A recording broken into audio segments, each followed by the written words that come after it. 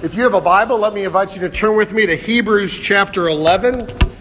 Tonight, verse 7. And you may also want to turn to Genesis chapter 6. Because as we are studying in Hebrews chapter 11, we're learning about Christian faith, about saving faith from our forefathers in the faith.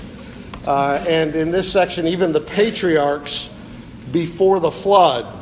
We have considered Abel and Enoch, tonight Noah. 2 weeks ago in Hebrews 11 verse 4, we looked at that by faith Abel worshipped God. And then last week in verses 5 and 6, by faith Enoch walked with God. Tonight at verse 7, by faith Noah witnessed for God. About salvation and about judgment to his family and to the world. Let me invite you to consider that this evening. Hebrews chapter 11, verse 7, not only the faith of Noah, but your own faith. Let's think about these things. This is the Word of God. Hebrews 11, verse 7.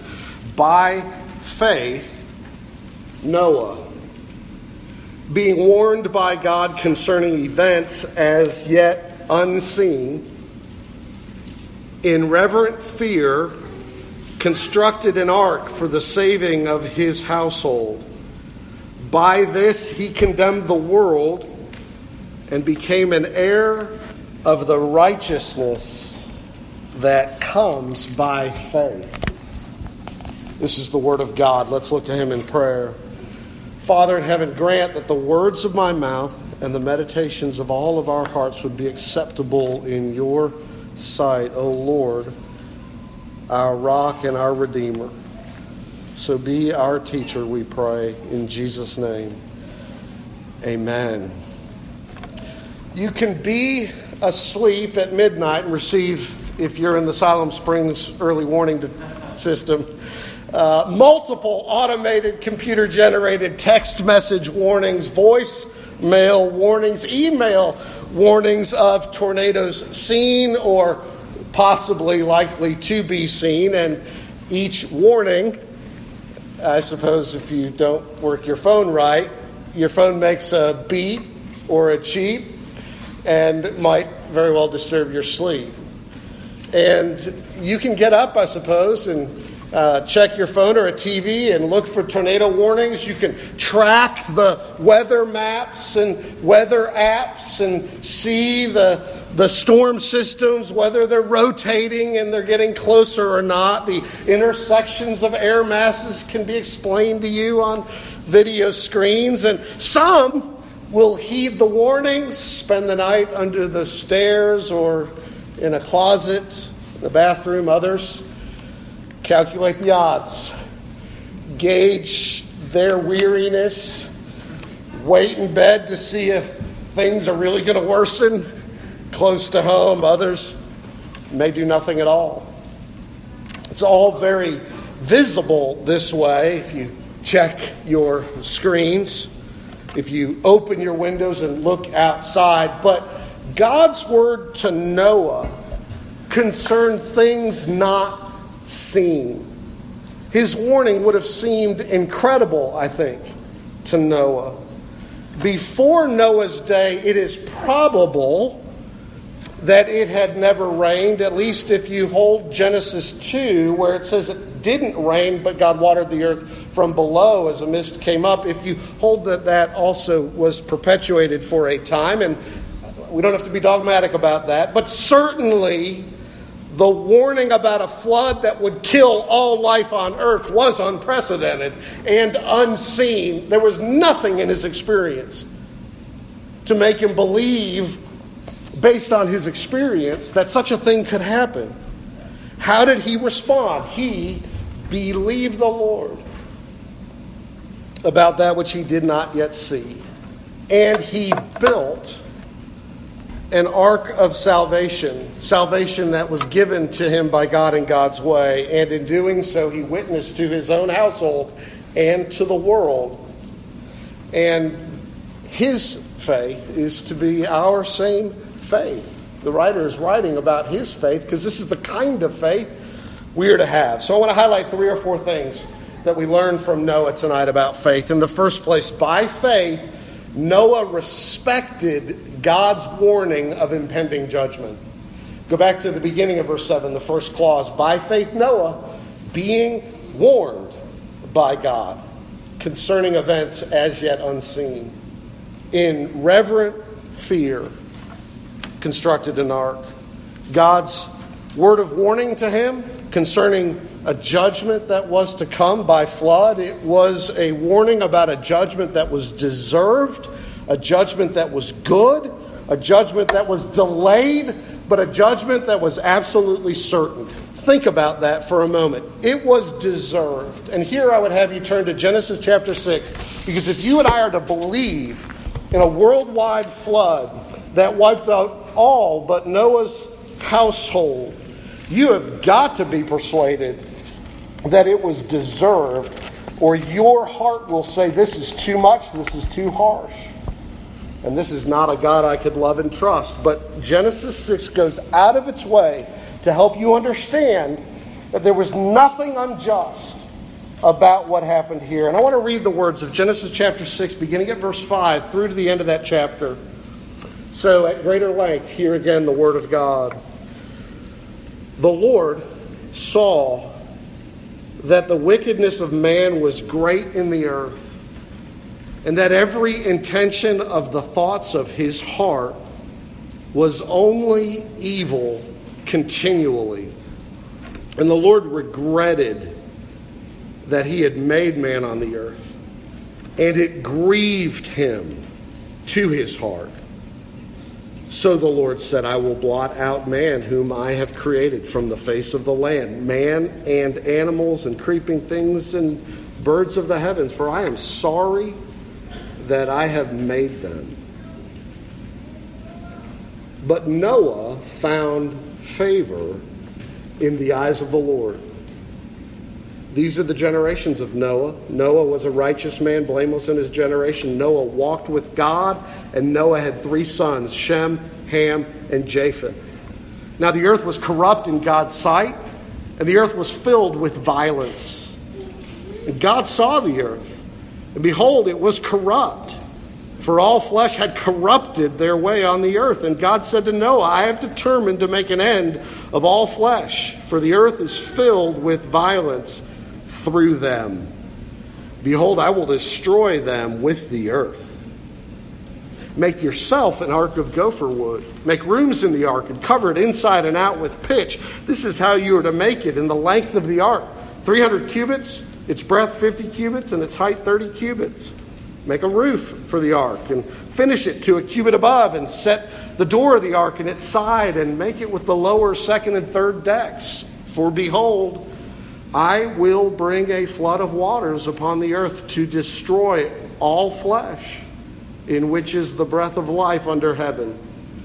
Everything that is on the earth shall die.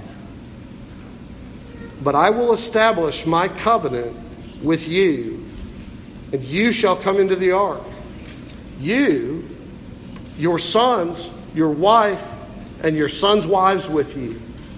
And of every living thing of all flesh you shall bring 2 of every sort into the ark to keep them alive with you. They shall be male and female, of the birds according to their kinds, and of the animals according to their kinds, and of every creeping thing of the ground according to its kind. 2 of every sort shall come in to you to keep them alive.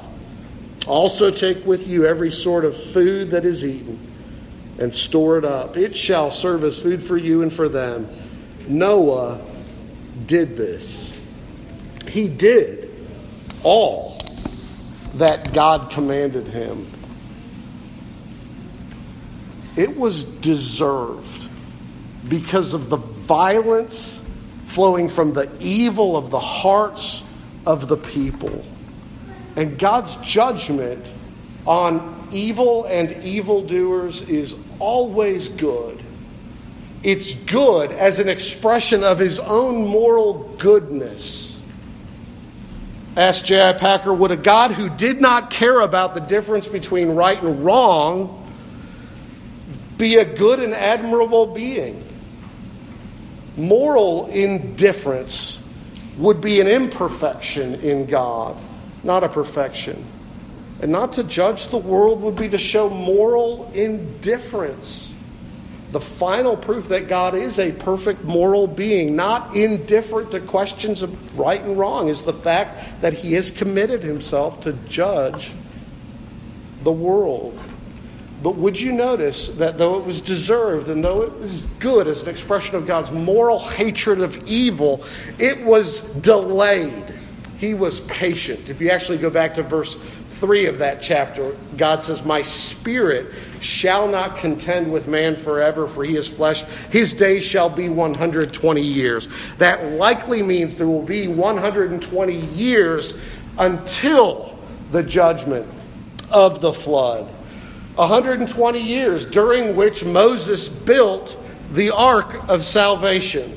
The earth is wicked, God says. And I will judge it. And I could judge it now. But I will delay. I will wait while Noah builds an ark and testifies to not only the coming judgment, but to salvation. And that I am the Savior. Why did Noah build? He believed the warning. He had never seen a worldwide flood that would devastate like this. He'd never seen a ship this big. He trembled before God at God's word, and in reverent fear, he knew he and his children and his generation deserved to be wiped out, but he also believed God when God said, "Build an ark of salvation for your household, and you will be safe." And so the delay of God's judgment over that century or more is because of his great patience and his grace. But don't mistake that patience in judgment for any uncertainty about judgment. That would be a great mistake for you and I to make, who have the warning of a coming final judgment upon all flesh. Because there is coming a future worldwide judgment where God will judge the world in righteousness. Will that day find us believing in God's salvation like Noah believed? Peter tells us in 2 Peter chapter 3 that in the end times mockers will say, "Where is the promise of his coming? For ever since the fathers fell asleep, all things are continuing as they were from the beginning of creation." But, Peter goes on to say, 2 Peter 3 verse 9, "The Lord is not slow to fulfill his promise, as some count slowness. But he is patient towards you, not wishing that any should perish, but that all should reach repentance." So God's patience is a time of grace, not a failure to fulfill his promise.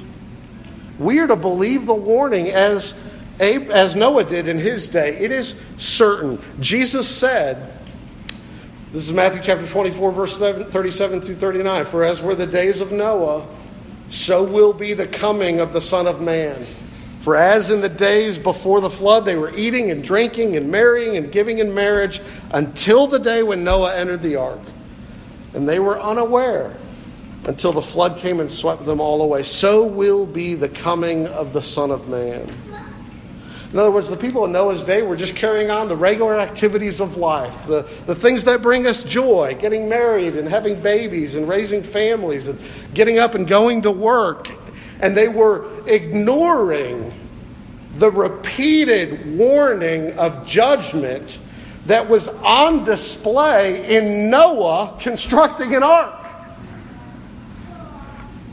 And they ignored this until it was too late. And no doubt, though the scripture doesn't record the ridicule, no doubt Noah would have been mocked by many in his own day. You're building what? On dry land? How are you going to get that thing into the water? You're doing it why? God told you what? You can imagine It must have been the best entertainment for miles around to go watch Noah chopping down trees, dragging logs, building this massive ship. People thought he was crazy. Some did, undoubtedly. But Noah believed the word of God's warning. And some people think you are crazy too. Some people think you're just nuts for believing in salvation, believing that there is a coming judgment one day, for believing that you deserve judgment. People think you're nuts. They think you're nuts to think that Jesus died on a cross to take away your judgment, that he was raised from the dead. So you are called to a saving faith like Noah that believes in things yet unseen, but trusts in God's way of salvation. And that's the second thing then you see here. By faith, Noah, how did he respond? He built a shelter for his household. He constructed an ark for the saving of his household, the scripture says. As one put it, there is a whole lot of obedience packed into that short phrase, he prepared an ark. I have a friend named Corey. Some of you have met him. He was the minister in the church in Hot Springs. Corey built a canoe out of wood in his garage. It was quite an undertaking, and it was a work of beauty. Noah built a 450-foot long by something like 75 feet wide, 4 stories, 45 feet tall, massive cargo ship in his backyard. Because God told him to, and God said, this is the way of salvation. This is the way that you and your household will be safe. And think of the excuses that Noah or Mrs. Noah might have had on any given day of the week after week after week. I mean, this is going to cost us how much? It's not feasible. How are you going to pull that thing up? A ship this big can't float in water. It's going to sink to the bottom. It's going to take too long. You're going to spend how long building this thing? I mean, you think of all the kinds of questions that would have come into their mind as day after day he gets up and he's just knocking pegs in wood and sawing pieces. But he set aside all those excuses and he persevered in obedience until it was done. Twice in Genesis, we read one of them. It says Noah did all. He did according to all that the Lord had commanded him. Some may think of faith as an impractical sort of thing, but Noah's faith took up an axe, hammer, and saw and built a ship. Calvin says this: obedience flowed from faith like water from a fountain. He believed the Lord's warning, he believed in God's promise of salvation, and he embraced God's way of salvation for him before that judgment. He constructed what God told him to construct. He didn't do his own thing. He didn't mess with the details. He just built it as God told him to build it, and he trusted God that this is what he needed. And so as Noah entered by faith into the ark as the means by which to be spared the judgment of the flood, so you and I are called to enter into, by faith, Jesus, our ark of salvation, as the means by which to be spared the judgment of hell. Like Noah, we're called to shelter ourselves for safety in the salvation God has provided. A salvation you and I didn't have to build. We didn't have to do anything to accomplish. Jesus built in taking flesh, living obediently, dying on the cross, rising from the dead. And the writer here is reminding his first hearers to not be like the world of Noah's day, who rejected Noah's warning and rejected God's means of salvation, for they were tempted to turn their back on God's means of salvation in their day, Jesus himself. Don't do that, he says. And Noah didn't. He built the ark. And notice this language, notice his witness to his own household, for it says he built the ark for the salvation of his household. I want you to think about that for a few moments. God told him, this is not just for you, Noah. It is for your wife, it is for your sons, and it is for your sons' wives. And here in Genesis, at the earliest chapters of the Bible, we see explicitly introduced the household principle that carries through each of God's covenants, that the promises of God's covenant are for you and for your children, for your household.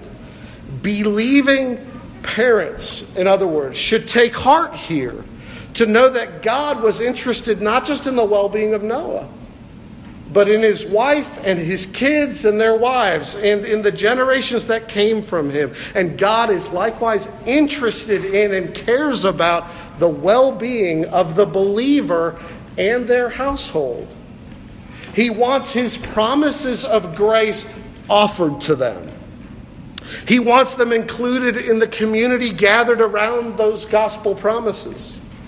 He wants them to hear the truth that all have sinned and fall short of the glory of God and are justified freely as a gift by his grace through the redemption that's in Christ Jesus. He wants them to hear the promise that everyone who calls on the name of the Lord will be saved. And he wants us to call them to faith in that Savior. And so our aim as parents, heads of households, our aim, as I was speaking with somebody this week about this, as Tim Keller, I think, taught me this, is that with our children, what are we doing? We are trying to stack them full of truth, like paper and kindling wood and logs in a fireplace. When the fire is lit, there's plenty of fuel for the flames so that the fire can really work with it. And likewise, in our children's lives, when the Spirit of God creates new life in them, there's plenty of truth there to grow them to maturity. One of our elders mentioned when we were speaking with Heidi about her own testimony, that a good testimony for a child of the church is not that they grew up, rebelled, and have some kind of exciting, titillating story of rebellion. Actually painful rebellion. And then there was some kind of crisis conversion at some point. But a good testimony, one that we long for, is that they grew up and they never knew a day when they weren't convinced that the Lord Jesus loves them and gave himself for them. And he went on to illustrate it this way. It's normal for children to learn to walk and then grow up and not remember when they learned to walk, but just that they always have.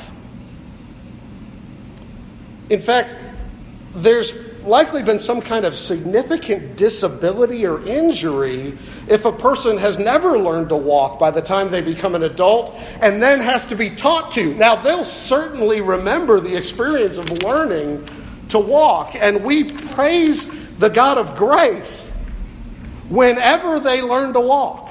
It's a good thing, and in God's timing, it's the right time. But what a thrill when the ordinary way takes place in the life of one of the children of the church who, sitting under the means of God's grace, where covenant blessings are being talked about and being preached over them and being offered to them, and where we are introducing them to believers who love them and speak the truth in love to them, and where the Bible is read to them, where the doctrines of our holy religion are taught to them, where parents pray with and for them and show them what it means to believe and walk with Jesus. And so we bring them to the public worship of God where they hear the preaching of the Word, not just with their ears, but they see it in the sacrament. They've had the experience of the sacrament. They look forward to the fullness of communion with the people of God. Parents, you have no higher duty to your children than that you seek from God their salvation and use the means God has appointed for the salvation of your household. God cares about your household. He cared about Noah and his wife and his children and his children's wives. That is not to say that there will never be an Esau or a Judas gathered around the community of discipleship, the church of Christ. Let us never presume upon the grace of God in that way. But neither let us despair of wayward children. Let us pray for them. You recall that God redeemed a self-righteous Jew who had been trained in the Scriptures, raised in the church of his day, but ultimately in his heart of hearts ignorant of the truth and grace of the Lord Jesus, who went about persecuting the church of Jesus, and God stopped him in his tracks, showed him Jesus, transformed him into the Apostle Paul, and through him gave us about half the books of the New Testament. God can rescue the chief of sinners of any age, even if that chief of sinners is a wayward child from your family. Keep looking to him in faith and praying, blessing, God's blessing upon the generations to come from you. So Noah was a witness to his family. God cared about his family. And it says he was a witness to the world. Now notice the way it says it. It says, and by faith, or by this, he condemned the world. By faith he condemned the world for its wickedness. He was a witness to the world in that. And I don't want you to misunderstand what it means by Noah condemning the world. First of all, it doesn't mean that God set him up as some alternate judge of the world. Noah is just a man. And it doesn't mean he was mean. It doesn't mean he was sour. It doesn't mean he was judgmental of others or holier than thou towards his generation. It doesn't mean he was like some of these street corner preachers you find in Fayetteville or on public university campuses, certainly, who come with their signs, scream their insults at people they don't even know, who tell everyone they see they're going to hell. Christians and non-Christians alike, because they don't know who you are, and only because of appearances, because you wear shorts instead of long pants, or you wear flip-flops instead of closed-toed shoes, or you wear jeans, or you wear skirts, or you have a beard, or you're clean-shaven, or whatever it is, all the outward appearance stuff. I saw this all the time for 10 years at the University of Arkansas. These kind of preachers, they never have any good news for real sinners. It's always bad news all the time. And they don't weep for those who are lost, for those who are like sheep without a shepherd, like Jesus wept. Don't think of Noah like one of them when it says here that he condemned the world. First of all, in his own disposition, surely Noah was a joyful, grateful, thankful, peaceable man. Why? Because he knew he deserved hell, right along with everybody else. And God had been gracious to him, forgiven his sins. Surely he was happy in the good news. And undoubtedly, he had become more and more like his own God and Father, and begun to grieve, certainly, the violence, his own and that of his generation. But his life of obedient faith here was not that of a sourpuss, not that of somebody mean, not somebody who was just always cutting others down, but his life of obedient faith was like a bright light taken into a dark cave, and it exposed all the bats hanging there, as another put it. If it hadn't been for Noah, perhaps someone from that godless generation could have argued, but I never heard about God's impending judgment. But Noah, by building an ark in faith, by doing this, he robbed them of that excuse. As Christians, we should remember God did not send his Son into the world to condemn the world, but that the world might be saved through him. That's John 3:17. Titus 3 says, "Speak evil of no one, avoid quarreling, be gentle, show perfect courtesy toward all people. For we ourselves were once foolish, disobedient, led astray, slaves to various passions and pleasures, passing our days in malice and envy, hated by others and hating one another." That's you, he says. But when the goodness and loving kindness of God our Savior appeared, he saved us, not because of works done by us in righteousness, but according to his own mercy. And he goes on, surely Noah, gripped by that mercy, would have been, as the scripture says, a preacher of righteousness for sure,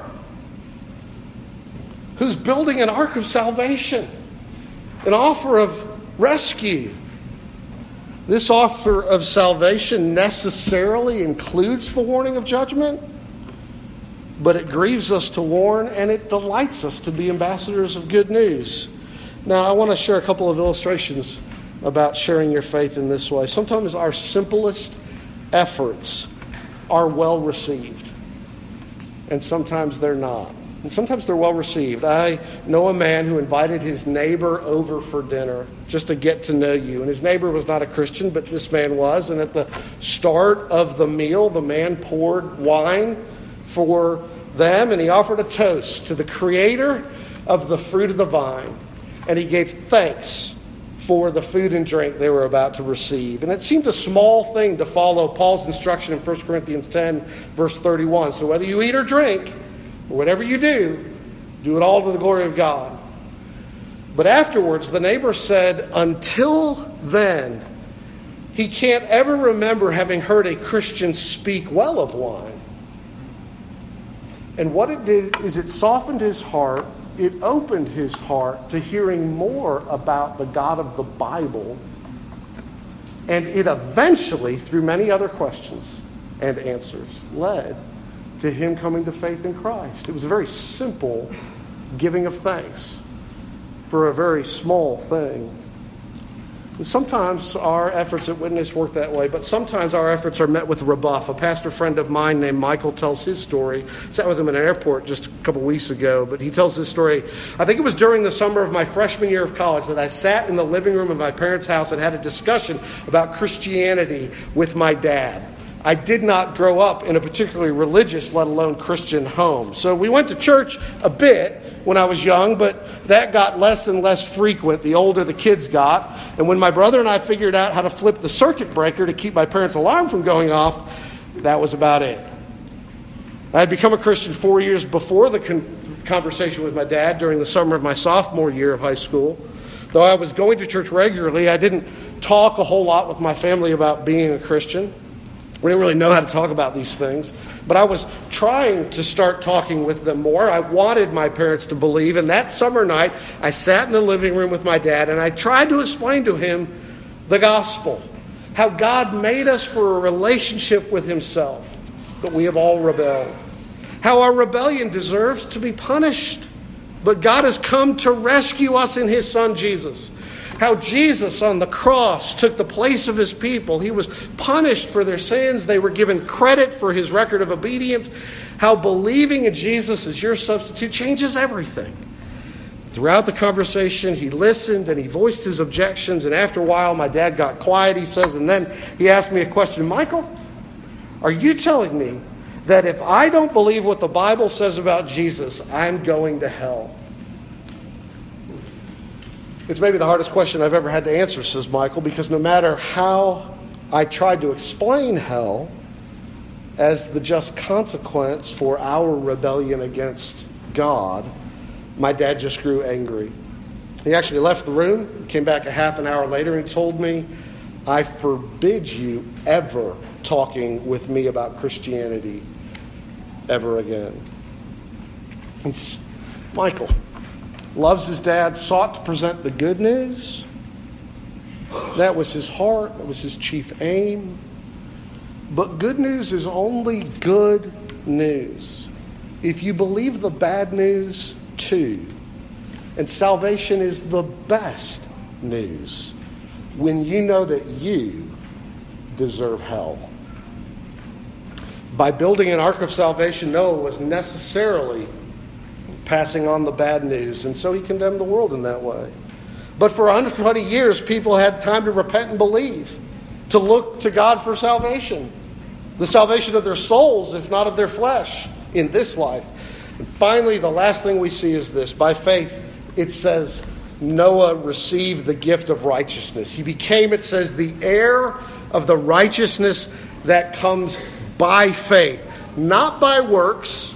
He's speaking of the gifting of a righteousness that isn't ours, but that is received by us. The righteousness of another accounted to us. This is the righteousness that the Apostle Paul speaks about in Romans and Galatians and Philippians 3. When we trust in Christ, we're not only declared guilty, but we're perfectly accepted by God.